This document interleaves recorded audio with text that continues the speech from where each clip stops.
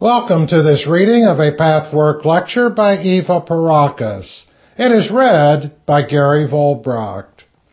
Pathwork lecture number 179, 1996 edition, January 16th, 1970. Chain reactions in the dynamics of creative life substance. Greetings, my dearest friends, all of you here. Blessings for everyone. May the truth of these words reach your innermost being and plant a seed in the fertile soil of the creative substance of which you are born, and that bears you all the time. For being is a continuous process. Birth is not a one-time occurrence. Life bears new fruit all the time. That which has already been born is forever renewed. It grows and changes. It is in a process of perpetual birth. In this lecture, I would like to discuss a very specific chain reaction, both in its natural, unhampered, and therefore positive manifestation, and in its distortion.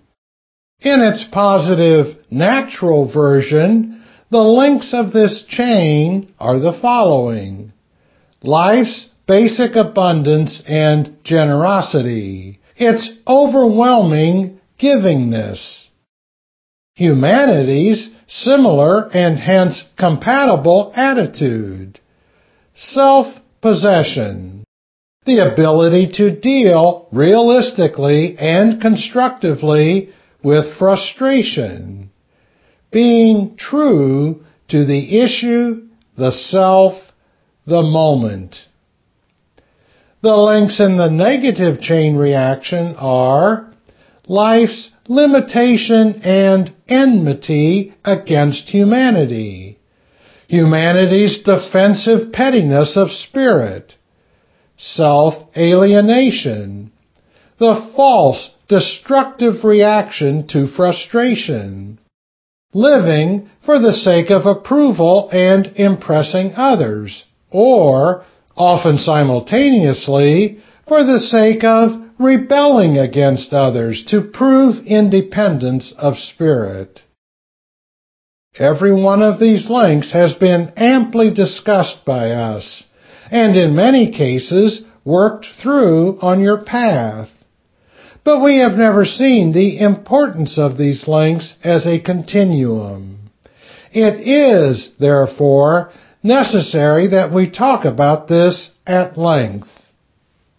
The very essence of life is its truly limitless fertility and givingness. It sprouts forth forever new and more varied experiences of bliss, self-expression, fascination.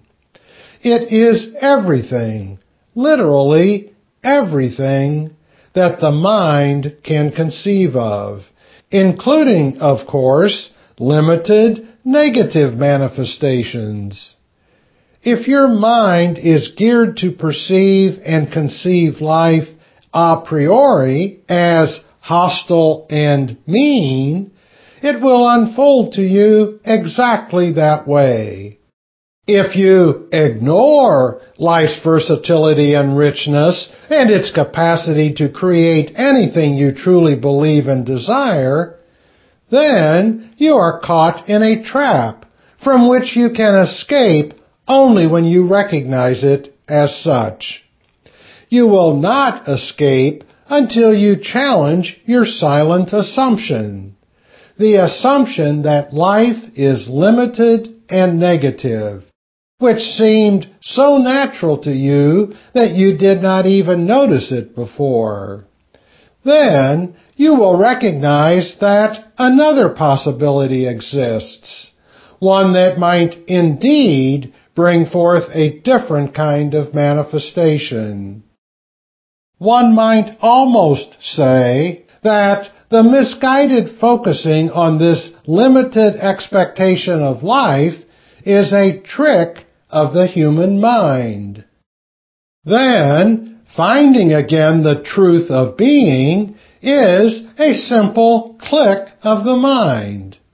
Life is continuously bubbling forth with an energy of powerful creative impact that is truly inconceivable by the human mind.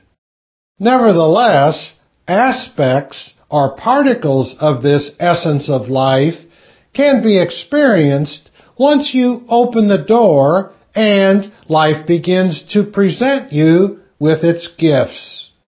I might add that the very fact that life can bring forth to the exact degree of your expectation and concept is proof of its limitless power and generosity.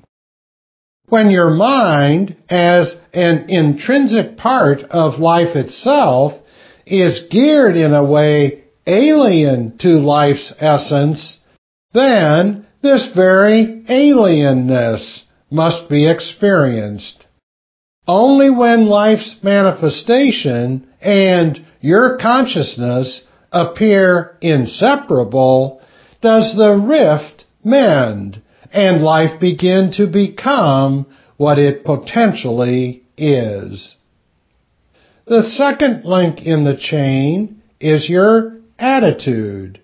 I already mentioned how your consciousness, your concept and expectation of life directly influence life's manifestation. When you are aware of life's essence, of its richness and generosity, your attitude will be totally different from the conviction that life is your enemy. In the former case, your very being is compatible with life's generosity. In the latter instance, it is not. Let us examine this a bit more closely. When a negative conviction exists, suspicion is natural. Suspicion creates ungenerous impulses and attitudes. It is, in itself, ungenerous to suspect someone of negative motives when this person is really disposed very favorably toward you. The principle is the same whether this someone is a particular entity or life itself. The suspicious, ungenerous attitude creates further negative, limiting aspects.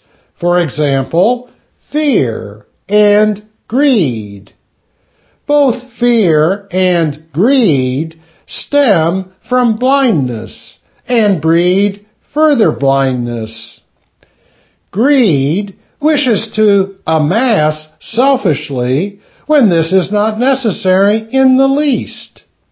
It creates a closed up, tight, and very negative energy, and an atmosphere that truly excludes the person from life. Thus, the person must experience lack, rejection, and frustration. He or she then builds defenses against these negative experiences. You all know how damaging the defenses are, how they indeed destroy the good of life that wants to come to you. If, on the other hand, you know that life's essence is generous, you will be open, trusting, and generous yourself. Generous in your trust in life and in your being, for there is no need to hold back, to hold the self together in a tight package of ungiving.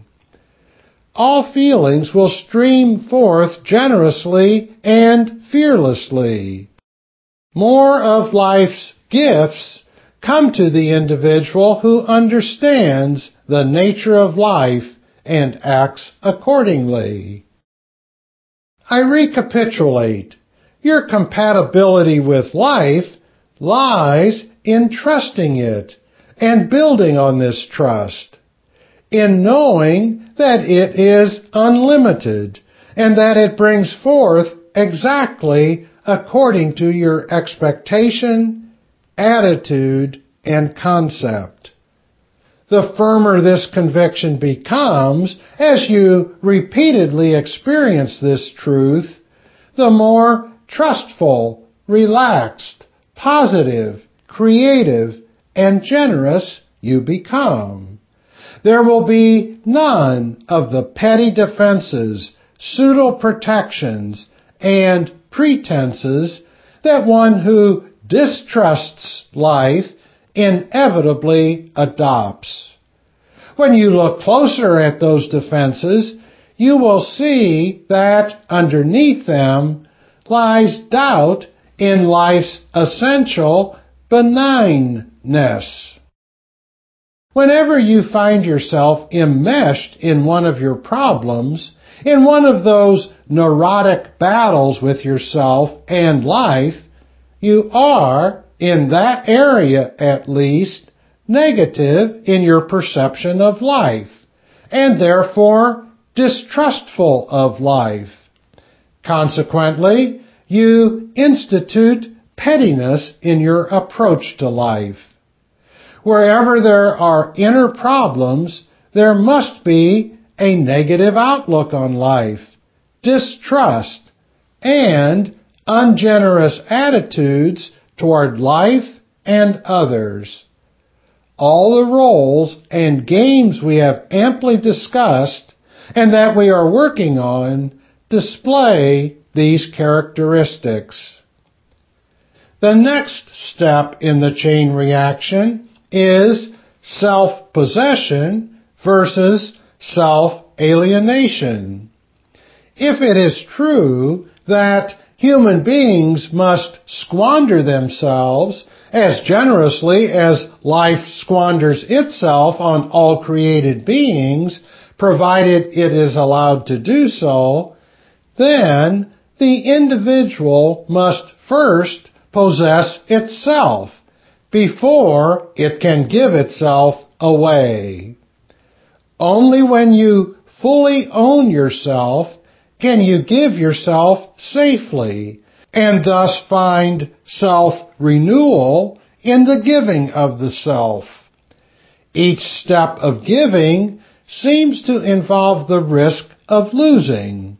It is always first an apparent abyss into which you trustingly throw yourself, only to find that all risk is illusory, and that giving yourself to life is the safest, most realistic attitude conceivable. But this reality must be discovered by taking the illusory risk. Only when you own yourself can you take such a risk. Never when you are not in full possession of yourself. If you do not own yourself, you have nothing to give. You are poor. For the richness of life is within you. When you ignore this fact and build your values and your foundation outside yourself, you become more and more impoverished, and hence can give nothing away. On the contrary, you strive to amass more. You try to cheat life by manipulating circumstances so that you gain as much and give as little as possible. Of course, I do not discuss material things here, although your attitude toward them may be colored by your emotional attitude. However, these attitudes are not always exactly parallel. What I am primarily concerned with is the more subtle level of feelings. your attitude toward giving of your feelings, as opposed to receiving good feelings from others, is the criterion by which we can determine whether the chain reaction is positive or negative in any aspect of your life. Cheating of life occurs most frequently in the realm of emotions.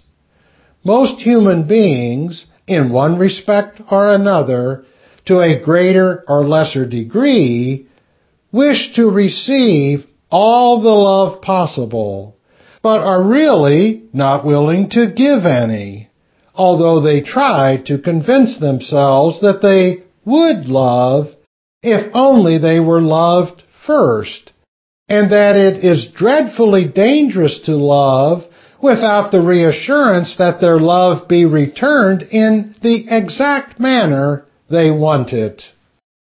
This brings us to the next link in the chain reaction. What are the elements that determine self-possession? There are several, and we cannot examine them all at once. But I will point out two specific aspects which have been discussed previously, although not in this context. These two aspects are truly key points, so that self-possession undoubtedly exists when these two aspects are healthy.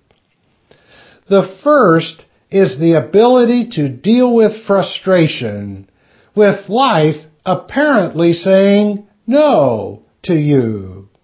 It is one thing to know theoretically that every no you experience in life, no matter from where it comes to you and how undeserved it appears to be, is ultimately your own doing. It is quite another to experience this truth. To do so, you must summon a great willingness for such experience, which is not easy. It means overcoming the often strong temptation to indulge in self-pity, resentment, complaining, and accusing, overtly or covertly, in your emotional reactions and expressions. The latter course often seems at first quite justified and inviting. The former way, bearing frustration, implies the willingness to accept our premise, even though you cannot see it yet, and may have to search until the true cause reveals itself to you. Until such time, the frustration must be borne in a productive way. There is a right and productive way, and also a wrong and destructive way, both to accepting and rejecting frustration in life. The right kind of acceptance automatically brings along the right kind of rejection of frustration. Right acceptance is the awareness and willingness to see that every frustration is self-produced and voluntarily pushed out of sight. Hence, the result must be borne with courage and without self-indulgence. Doing so fosters the helpful attitude that mistakes must be paid for, and that the payment is not an unfair demand on the part of life. Such an attitude is never negative or hopeless, but rather leads to the right kind of rejection of suffering. In effect, the person expresses this attitude into life. There is no need to suffer for the rest of my life. I am willing, with all my heart, and with the best investment of myself, to find the cause and change it. Therefore, I know that life will yield the fulfillment that I desire and deserve all the more, since I act as an adult who does not claim any special dispensations for his ignorance and destructiveness. This attitude unites the right acceptance with the right rejection of frustration. Wrong acceptance of frustration leads to wrong rejection of it, and vice versa. When you dramatize frustration as annihilation of your world, it soon becomes so convincing that you feel as though it were really that, and reasons can be drummed up that make it appear that way. All the while, the underlying message of the personality is, in effect, I refuse to suffer any disappointment. I must have what I want at all times instantly and in exactly my way, or else I feel persecuted. The denial of self-responsibility leads to false acceptance, hopelessness, resignation, doom. When the small momentary frustration or difficulty or disappointment is dramatized into a tragedy and induces a person to have a negative outlook on life, then a destructive acceptance is operating. If a disagreeable occurrence is made into a catastrophe, often only in one's emotional reactions, which may not be expressed openly, then rigid insistence on one's own way, arrogance in demanding special treatment from life, and the exaggeration that the difficulty is insurmountable and hopeless, in short, self-will, pride, and fear, create a dark climate and dissension in the soul.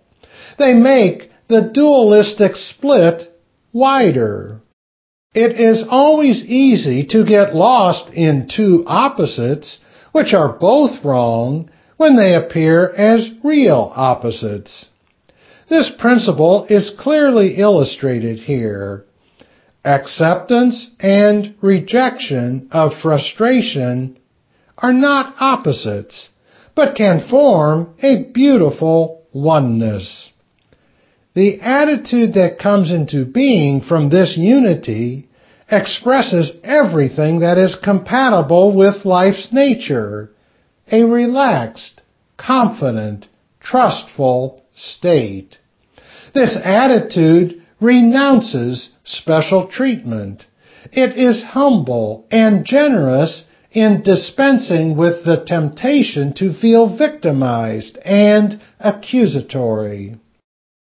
With this attitude, you become active and at the same time receptive, so that the creative substance can begin to sprout forth for you.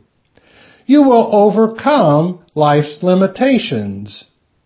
When you can practice the right way of accepting and rejecting a frustration of life, you possess yourself. You truly own yourself.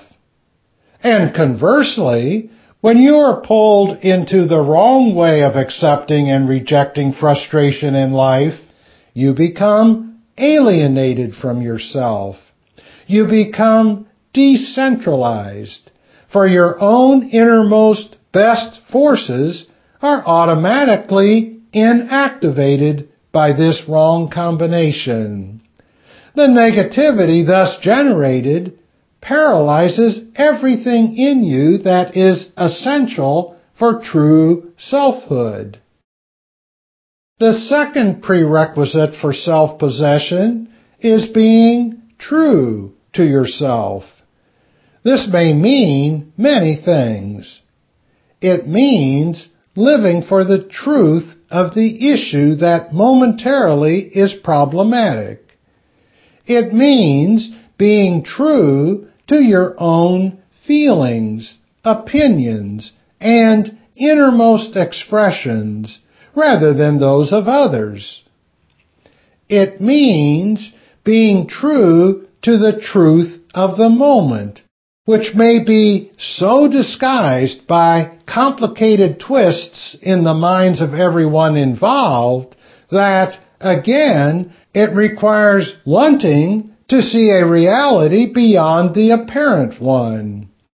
In any problematic situation, people suffer most because they cannot disentangle the many pros and cons, the ifs and buts.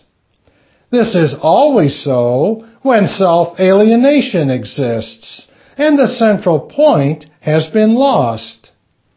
Self-possession can be regained only when the utter willingness is expressed to see the deeper truth, which always conciliates apparent outer conflicts, either within the person or between the person and others.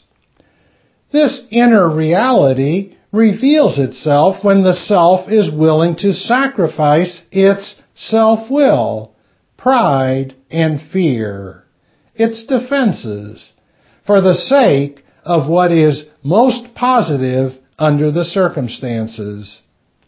Once again, this often requires, at first, a great amount of willpower to reject the line of least resistance, which is to insist on viewing the issue only according to one's personal case against life, with all its complaints, accusations, and sense of victimization.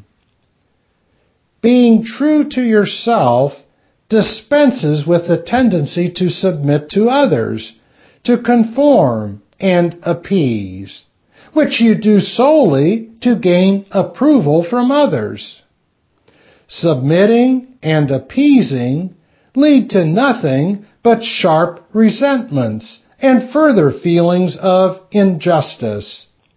You must dispense with the prideful desire to prove yourself better than others and to impress the world. However, you must also dispense with the equally damaging tendency to prove your independence by blind and meaningless rebellion. Rebellion no more leads to selfhood than does submitting to other people's standards, although it is often falsely viewed as strength and true independence. In reality, a self who blindly closes itself to other people is just as weak as the self who repeats other people's values like a parrot. In both instances, selfhood is lost because the truth of the matter is lost under the rubble of false compliance or false rebellion. The truth of the moment can be found when both these false alternatives are dispensed with. Again, we have two apparent opposites. The right kind of self-assertion, which accepts the risk of being criticized, leads to an openness of mind that can truly listen to and weigh what others have to say in an honest way, asking but one thing: is this a truth? Could it be my truth?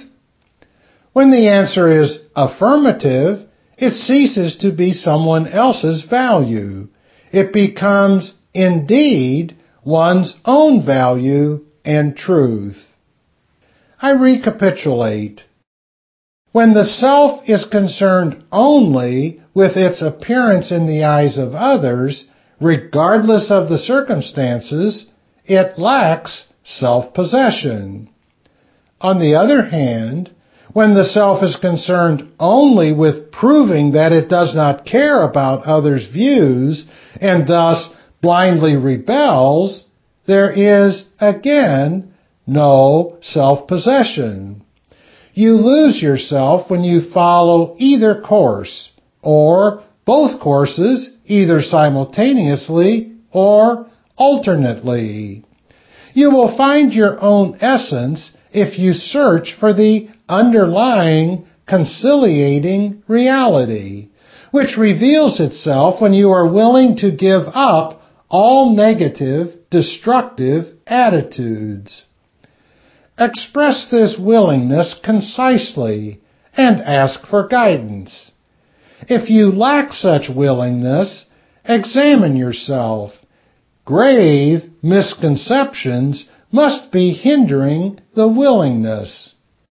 Nothing could be more harmful than denying that the self is unwilling to abandon destructive attitudes and then pretending that what happens to you is really undeserved. Life's abundance and generous giving will unfold for you and give you the best when you give it your best by being committed to the truth of the issue at all times, regardless of how difficult it may be or seem to be to face. Only then can you be as constructive and resourceful as you wish in order to experience life's utter abundance and goodness.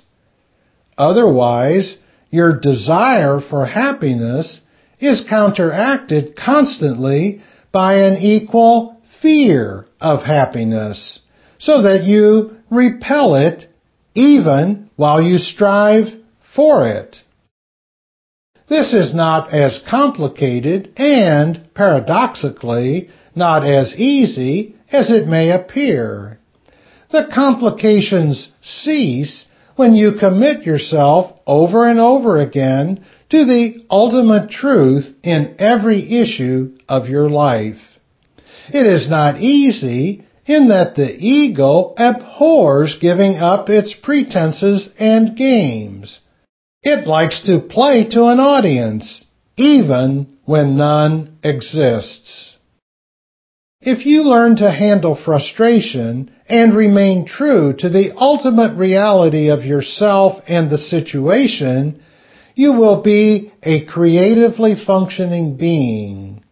You will do away with the roles and pretenses. You will allow yourself to fully feel and pulsate, for that is the truth of being.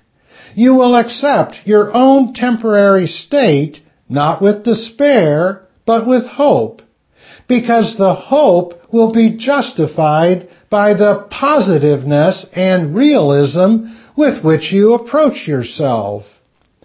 In this attitude, you cannot fail to discover the generosity of life, a life that bestows its goodness upon you again and again, beyond your wildest dreams. Life will reflect your own soul in an unending series of new self-expressions, new forms of pleasure, and depths of unifying relationships, new challenges mastered, new fascinations, and deeper well-being and peace. These are not empty promises, but facts of life. You will find yourself, in forever new ways, in excitement and serenity as you relinquish your negative attitudes and defensive games. When you are involved in the negative chain reaction, the limited, bleak nature of life you experience seems the reality, and words such as these seem wishful thinking. The longer you dwell in the defenses of accusing and self-victimizing, the more real the limited and false life becomes, and the tighter the prison doors close. Although you have erected those doors yourself, they are, nevertheless, prison doors and must be opened by the self. The apparent reality, which is false, draws the self that created it deeper and deeper, so that it seems almost impossible to escape. For there seems to be nothing outside when you have tricked yourself in that way.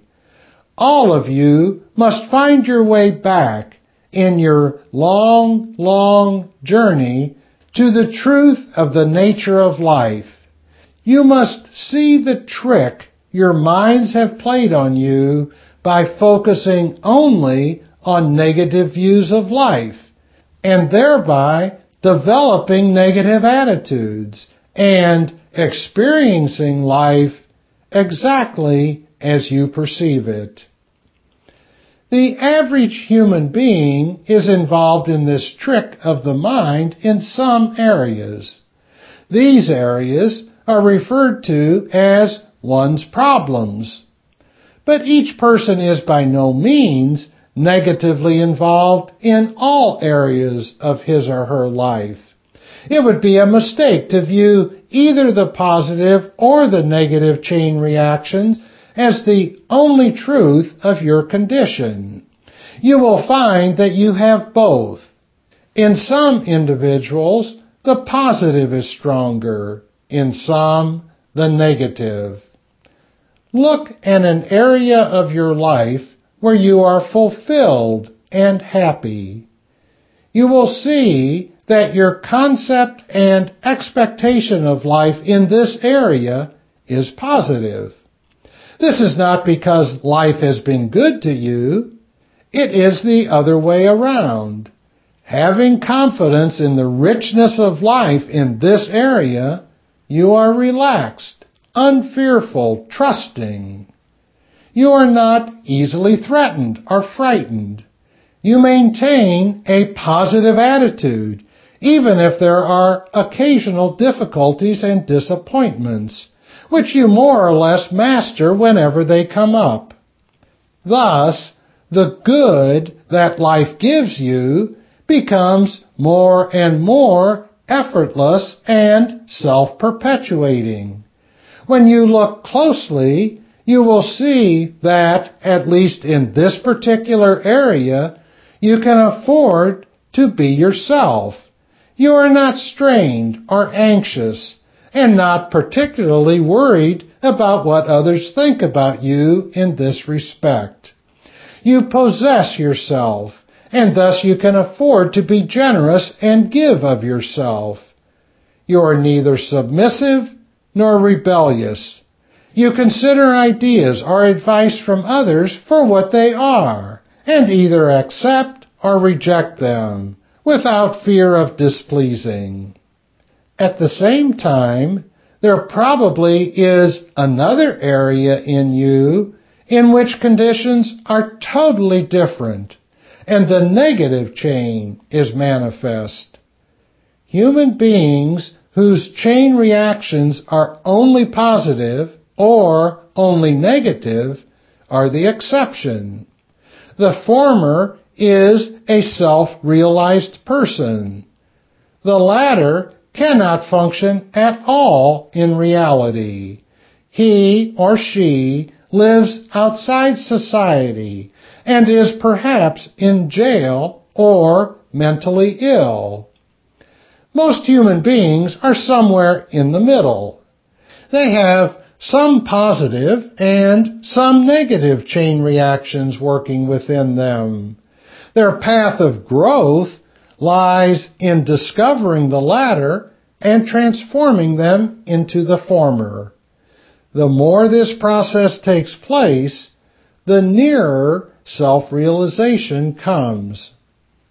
If you view yourself from this point of view and really work through the chain reactions, my friends, the battle will, at first, be enormous. To make the switch from the negative to the positive chain reaction seems impossible. In this battle, you have to consider that there is another reality beyond the one you experience.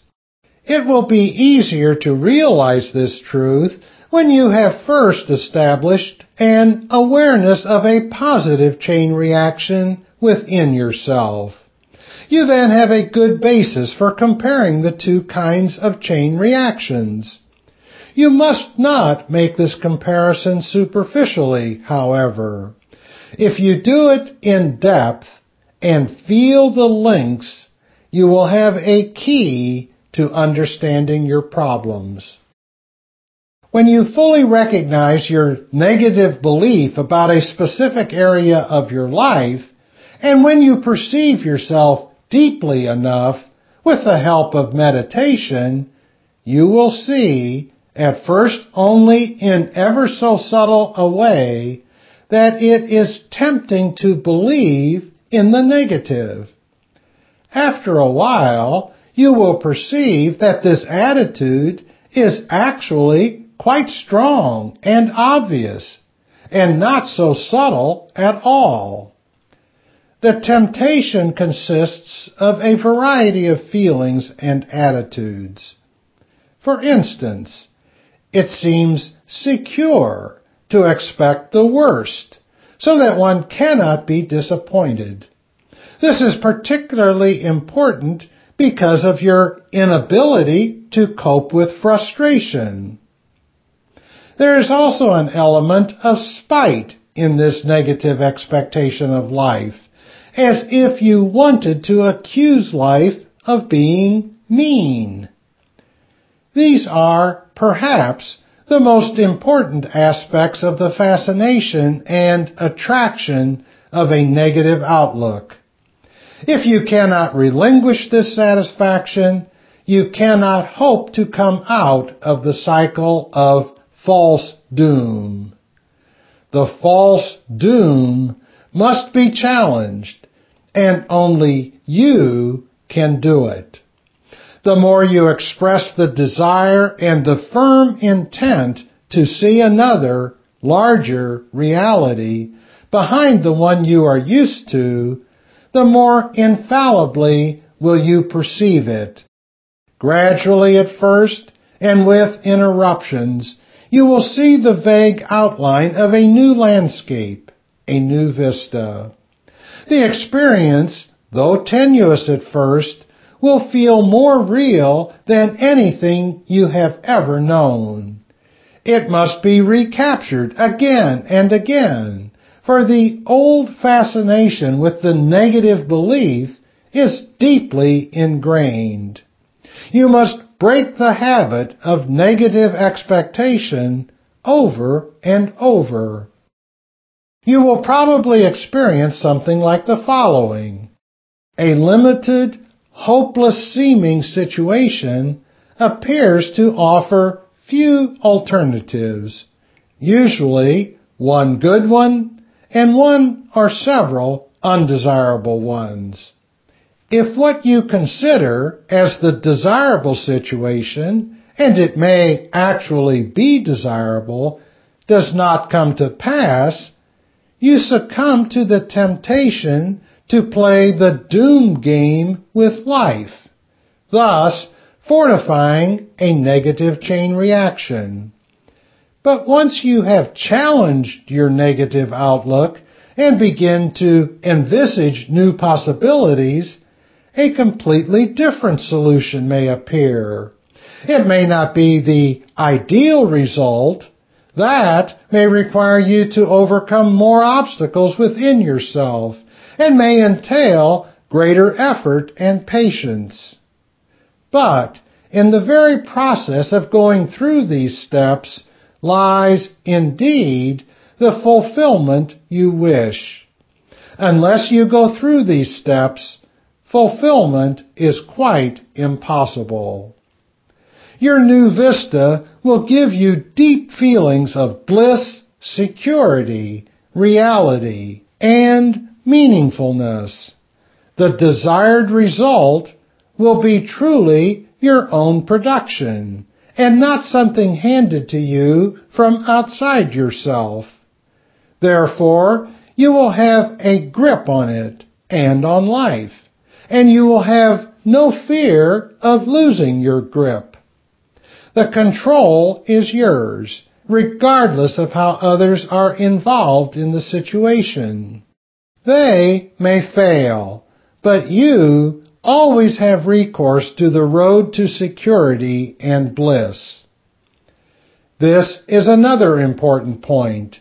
Do not be misled by limited expectations of possible alternatives. It is so important to let your mind be flexible and wide open. Do not close doors with preconceived notions, but let life present its own manifold possibilities, which you cannot even notice when you are geared to perceive only a very few.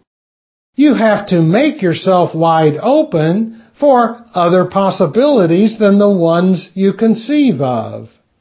When you can take no for an answer, you will have flexibility.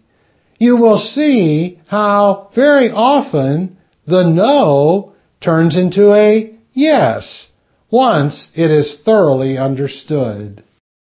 Every one of you who follows this intensive pathwork should use this key. Although every link in the chain reaction is in itself not a new discovery, their connection and continuity are of great importance.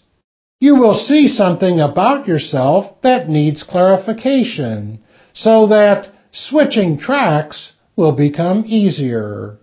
You can make a new reality unfold for you. Take this lecture into your innermost being and work it through.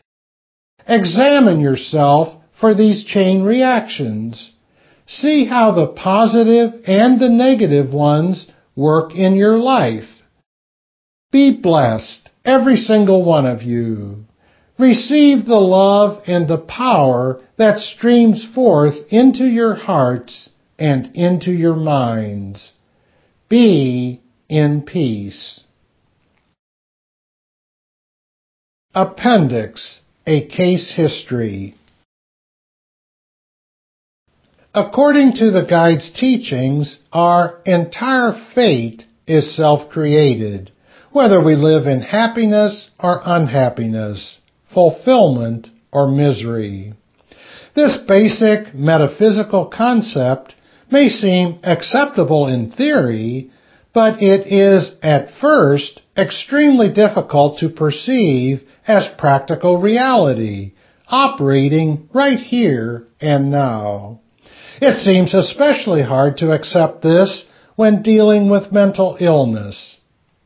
However, in the course of years of experience in this pathwork, we have found the concept of self-created circumstances to be true in many ways. Hidden, easily glossed over thoughts, when finally looked at, eventually reveal desire for illness, for death, for any kind of suffering the person may most bitterly complain about. Once you have ascertained that you actually want what you most fear and resist, there is a way out, although the discovery of this startling fact by no means induces you to instantly give up the hidden desire. It is a stubborn, destructive wish, with very definite motives that must be unearthed, explored, challenged, and held up against reality, the reality you have not bargained for. As for mental illness, we had the first practical proof of this basic concept a number of years ago. A woman who had been on and off in mental institutions came to the guide. She had also received shock treatments. Out of hospital, she proved unusually intelligent, even quite brilliant, as such people often are. This woman asked the guide several questions pertaining to her illness.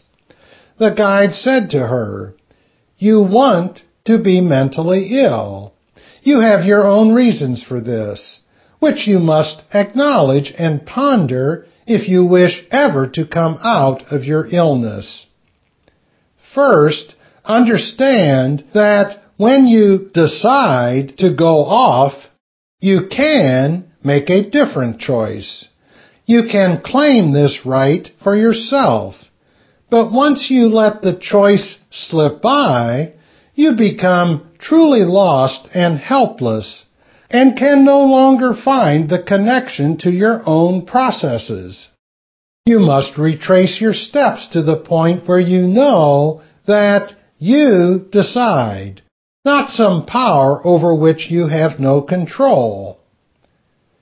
The woman jumped up excitedly, completely conscious of what she had been told.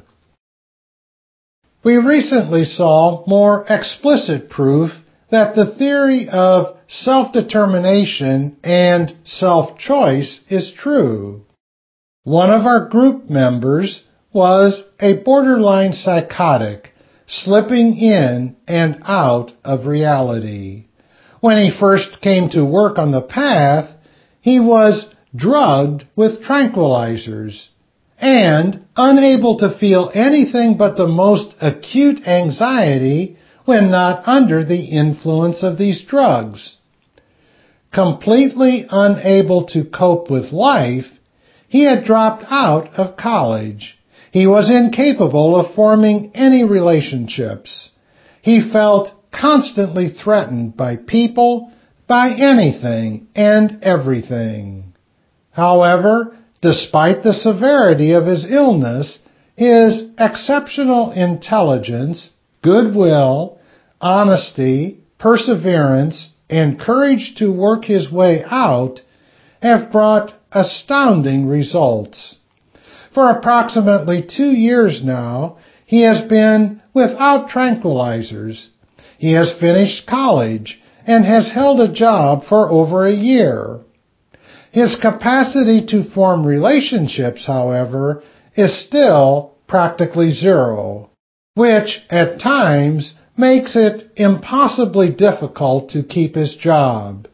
His suspicions and fears put an unbearable strain on him, so that the fluctuations in his state of mind are sometimes exceedingly painful.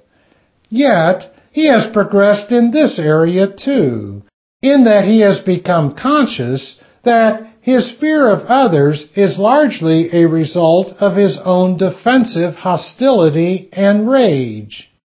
He seemed unable to move from this point until, a few days ago, a significant breakthrough occurred. In a series of 3 successive sessions, he was, for the first time, able to give free expression to his irrational thoughts, feelings, and wishes. This led to the awareness that he deliberately chooses his sick state for his own reasons. We asked this young man for permission to reproduce the summary of the last session, which demonstrates clearly how he intentionally got himself into this unhappy state. Most of the time, he had been disconnected from this knowledge, so that he felt himself to be a victim of circumstances beyond his control. But there were moments when, as he admitted, he knew more or less what he was doing, without, however, really taking account of it and its consequences. He admitted that much of his arrogance and terrifying manner was a gambit to control others. Here are the notes of his last session, which summarize the innermost attitude responsible for his illness. He hates his parents so much that he punishes them by destroying himself. However, he does not want to destroy himself completely, only up to the point of still staying alive. He calls himself a cliffhanger. He does this despite the fact that this kind of aliveness is painful, unrewarding, and limiting. This is his revenge. He wants to make his parents feel guilty. He wants them to worry. He wants them to blame themselves for messing him up.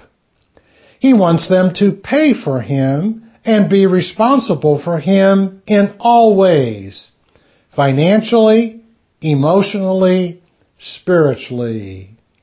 He demands of them, at the same time that he destroys himself, to make him well and happy. This is, of course, an impossibility, for which he blames and hates them even more. This same attitude he transfers onto his helper, whom he also punishes by his miserable state and from whom he expects a magic cure, while he goes on destroying himself with a vengeance. This is true despite the fact that, on another level, he puts his best into the pathwork. The unreasonableness and utter destructiveness of this attitude became evident to him once he let it out into the open. He can see that the price he pays for the doubtful satisfaction of punishing his parents is so horrendous that it cannot be fully evaluated at once. He incurs the worst suffering, guilt, and loneliness. He sacrifices pleasure, fulfillment, love, growth, and the realization of his potentials. He literally sacrifices and wastes his life out of sheer hatred and vengefulness.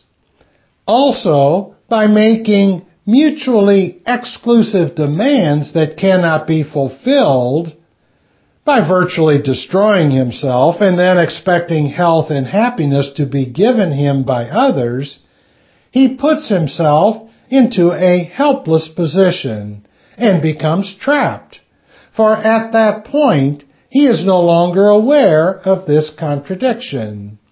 He now begins to see that his hopelessness is a direct result of wanting his own destruction. His hatred grows to the extent he feels victimized and helplessly entrapped in his own prison. His reason for this unreasonable hate is especially irrational. One of the things he blames his parents most for is that he was not allowed to make love to his mother. In the blind, semi-aware state of this resentment, he could not examine why he really felt so injured. He falsely assumed he was considered especially worthless.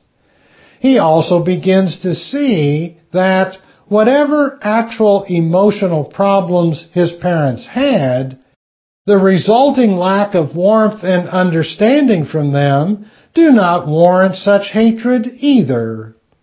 The moment he sees this, he also sees that his blame is totally exaggerated. He is now at the point of renouncing this self-defeating hatred so that he can begin to live. Once he decides for life, self-responsibility will no longer seem undesirable, but will, in fact, be the privilege of a truly free person. At the end of this session, our friend said that he feels as yet unable to relinquish this terrible game he plays with life, but he feels himself near it, almost touching the water of life, as he puts it, stretching out his hand. It may still take considerable work and effort to comprehend further the deeply embedded misconceptions responsible for wanting to retain this game.